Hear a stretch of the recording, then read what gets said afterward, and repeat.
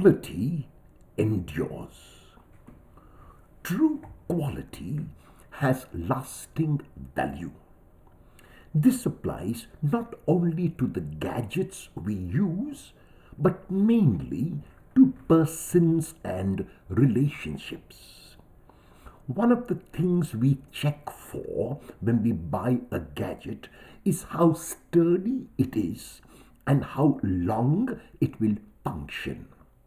We know that some products which are cheaper than others are also often less lasting than others.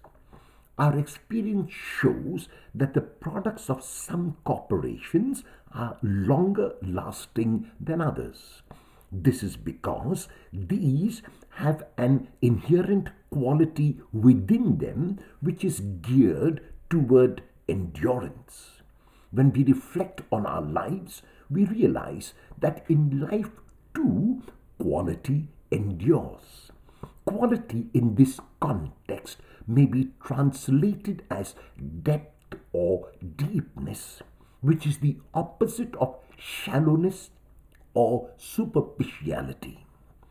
A shallow or superficial person can deal only with frivolities and trivialities.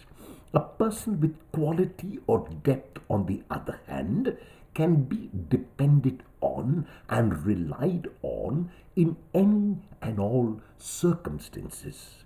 A person with quality perseveres and does not give up.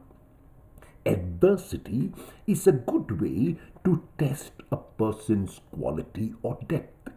A shallow person will cave in at the slightest sign of trouble, whereas a person with quality will persevere and not give in, no matter how adverse the situation might be.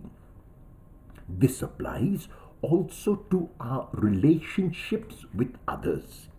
If our relationship bears the stamp of quality, then the relationship stands the test of hardships and timing.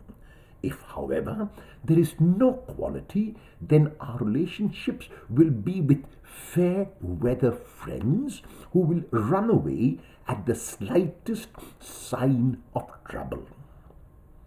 Can it be said of you that you are a person with quality and depth? How many of your relationships are quality ones?